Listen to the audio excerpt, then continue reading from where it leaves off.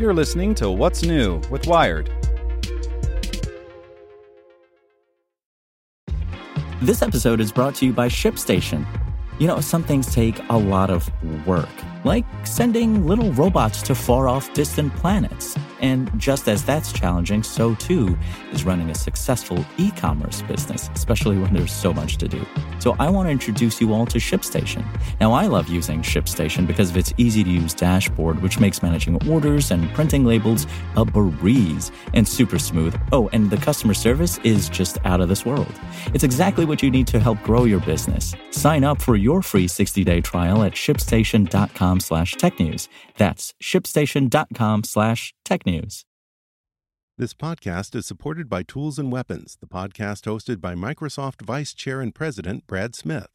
Each episode features insight you won't find anywhere else from the center of the conversation surrounding emerging technologies like AI.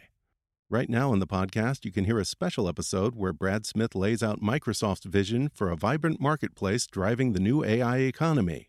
To hear more, follow or subscribe to Tools and Weapons with Brad Smith wherever you get your podcasts. It's Monday, February 26th. I'm Zeke Robison. Today, we're talking about Google's tweaks to search results. Not everyone is happy about it.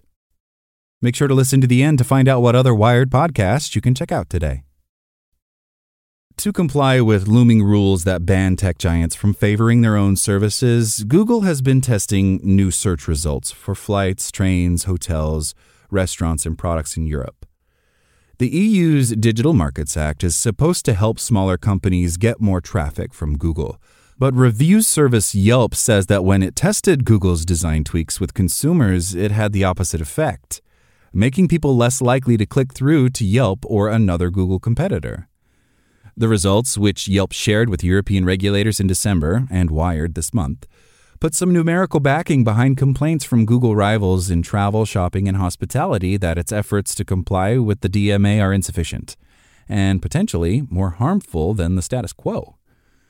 Yelp and thousands of others have been demanding that the EU hold a firm line against giant tech companies, including Apple and Amazon, that are subject to what's widely considered the world's strictest antitrust law, violations of which can draw fines of up to 10% of global annual sales. All the gatekeepers are trying to hold on as long as possible to the status quo and make the new world unattractive, says Richard Stables, CEO of shopping comparison site Kelku, which is unhappy with how Google has tweaked shopping results to comply with the DMA. That's really the game plan. Google spokesperson Rory O'Donoghue says the more than 20 changes made to search in response to the DMA are providing more opportunities for services such as Yelp to show up in results. To suggest otherwise is plain wrong, he says. Overall, Google's tests of various DMA-inspired designs show clicks to review and comparison websites are up, O'Donoghue says, at the cost of users losing shortcuts to Google tools and individual businesses like airlines and restaurants facing a drop in visits from Google search. We've been seeking feedback from a range of stakeholders over many months as we try to balance the needs of different types of websites while complying with the law, he says. Google, which generates 30% of its sales from Europe, the Middle East, and Africa, views the DMA as disrespecting its expertise in what users want. Critics such as Yelp argue that Google sometimes siphons users away from the more reliable content they offer. Yelp competes with Google for advertisers, but generated less than 1% of its record sales of $1.3 billion last year from outside the U.S. An increase in European traffic could significantly boost its business. To study search changes, Yelp worked with user research company Lisna to watch how hundreds of consumers from around the world interacted with Google's new EU search results page when asked to find a dinner spot in Paris. For searches like that, or for other local businesses, as Google calls them, one new design features results from Google Maps data at the top of the page below the search bar, but adds a new box widget lower down containing images from and links to review websites like Yelp. The experiments found that about 73% of about 500 people using that new design clicked results that kept them inside Google's ecosystem, an increase over the 55% who did so when the design Google is phasing out in Europe was tested with a smaller pool of roughly 250 people. Yelp also tested a variation of the new design. In this version, which Google has shared with regulators, The new box featuring review websites is placed above the Maps widget. It was more successful in drawing people to try alternatives to Google, with only about 44% of consumers in the experiment sticking with the search giant. Though the box and widget will be treated equally by Google's search algorithms, the order the features appear in will vary based on those calculations. Yelp's concern is that Google will win out too often. Yelp proposed to EU regulators that to produce more fair outcomes, Google should instead amend the map widget on results pages to include business listings and ratings from numerous providers, placing data from Google's directory right alongside Yelp and others. Companies such as Yelp that are critical of the changes in testing have called on the European Commission to immediately open an investigation into Google on March 7th when enforcement of the DMA begins. Yelp urges regulators to compel Google to fully comply with both the letter and spirit of the DMA, says Yelp Vice President of Public Policy David Siegel. Google will soon be in violation of both because if you look at what Google has put forth, it's pretty clear that its services still have the best real estate. EU officials say that not everything they've seen seems up to standard, but they can't get more specific until March 7th. They're well aware of Yelp's concerns, says Gerard de Graaf, head of the EU San Francisco office. The Commission will vigorously enforce the DMA to ensure it will develop the full benefits of market opening and greater opportunities for innovation, and will make full use of enforcement measures as necessary, he says. This isn't the first time that Google or other major platforms, termed gatekeepers by the DMA, have been accused of proposing tweaks that evade the spirit of the EU's new rules. Other Google units affected by the law, such as Android, Chrome, and Maps, and its fellow gatekeepers, such as Apple, Meta, and Amazon, haven't yet publicized all of their compliance plans. But a coalition of thousands of smaller companies, including encrypted software maker Proton and Norwegian media company Schibsted, has contended that those disclosed so far are falling short. The group wrote that next month is supposed to kick off a new era of the Internet, at least for Europeans.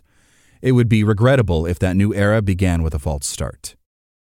The DMA provision that strikes at Google's search business is intended to prevent websites that compete with some of its more specific search tools from getting unfairly demoted in search results. Not only Yelp is critical of Google's proposed fixes. The new rules also require Google to treat search results for services similar to Google Hotels, Google Flights, and Google Shopping in a fair, transparent, and non-discriminatory manner. Flight comparison competitors like Skyscanner have been frustrated by how queries like London-Paris flights give as a first result a Google Flights widget with airlines' prices and schedules, a much richer and more prominent interface than the standard links to Skyscanner and other flight comparison sites lower down the page, though Google is beginning to add options for them to be more visually appealing. Google is testing new design in Europe that replaces the Google Flights widget with a more compact listing of options lower down the page that links to airlines rather than Google Flights. The effect of those changes on user behavior is unclear. Google hasn't published any data. Laura Gallo, a spokesperson for the EU Travel Tech Alliance, which represents Skyscanner, Airbnb, Expedia, and several others, says it hasn't done any user research studies because the design is blatantly out of step with the DMA. From our perspective, this is already illegal, she says, pointing to how the new listing is still a distinct feature on Google's redesigned results page. They need to treat everyone the same. Stables of Kelku says Google's proposed changes for shopping searches, which include a new Compare Offers button, are also problematic because Google's shopping results still capture most of the real estate. Consumers like convenience, but not at the expense of choice, because that creates monopolies and high prices, he says. One change Google is testing across various types of searches is using the buttons called chips that appear directly below the search bar on a results page to highlight comparison services. Users can click on chips labeled Places sites, job sites, flights sites, product sites, transport sites, and more to refresh the results to show services such as Yelp, Skyscanner, LinkedIn, and TripAdvisor more prominently. Google may still be working out the kinks. A chip for job sites appeared on a recent search for earthquakes, says Malte Landvier, who works at product research website Ideolo, trying to help it rank higher in search results. Idealo hasn't done any consumer testing on the chips, but he doesn't expect them to change how Google's results pages tend to steer users toward its own services. Make sure to check out our other Wired podcasts. Today in Wired Business, only one of Reddit's 2 co-founders is named in a new filing that puts the company weeks away from going public. Checking in on Wired Science, a new startup wants to turn the sugar you eat into fiber.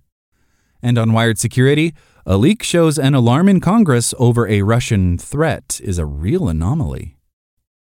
Listen to these stories and more at wired.com/podcasts.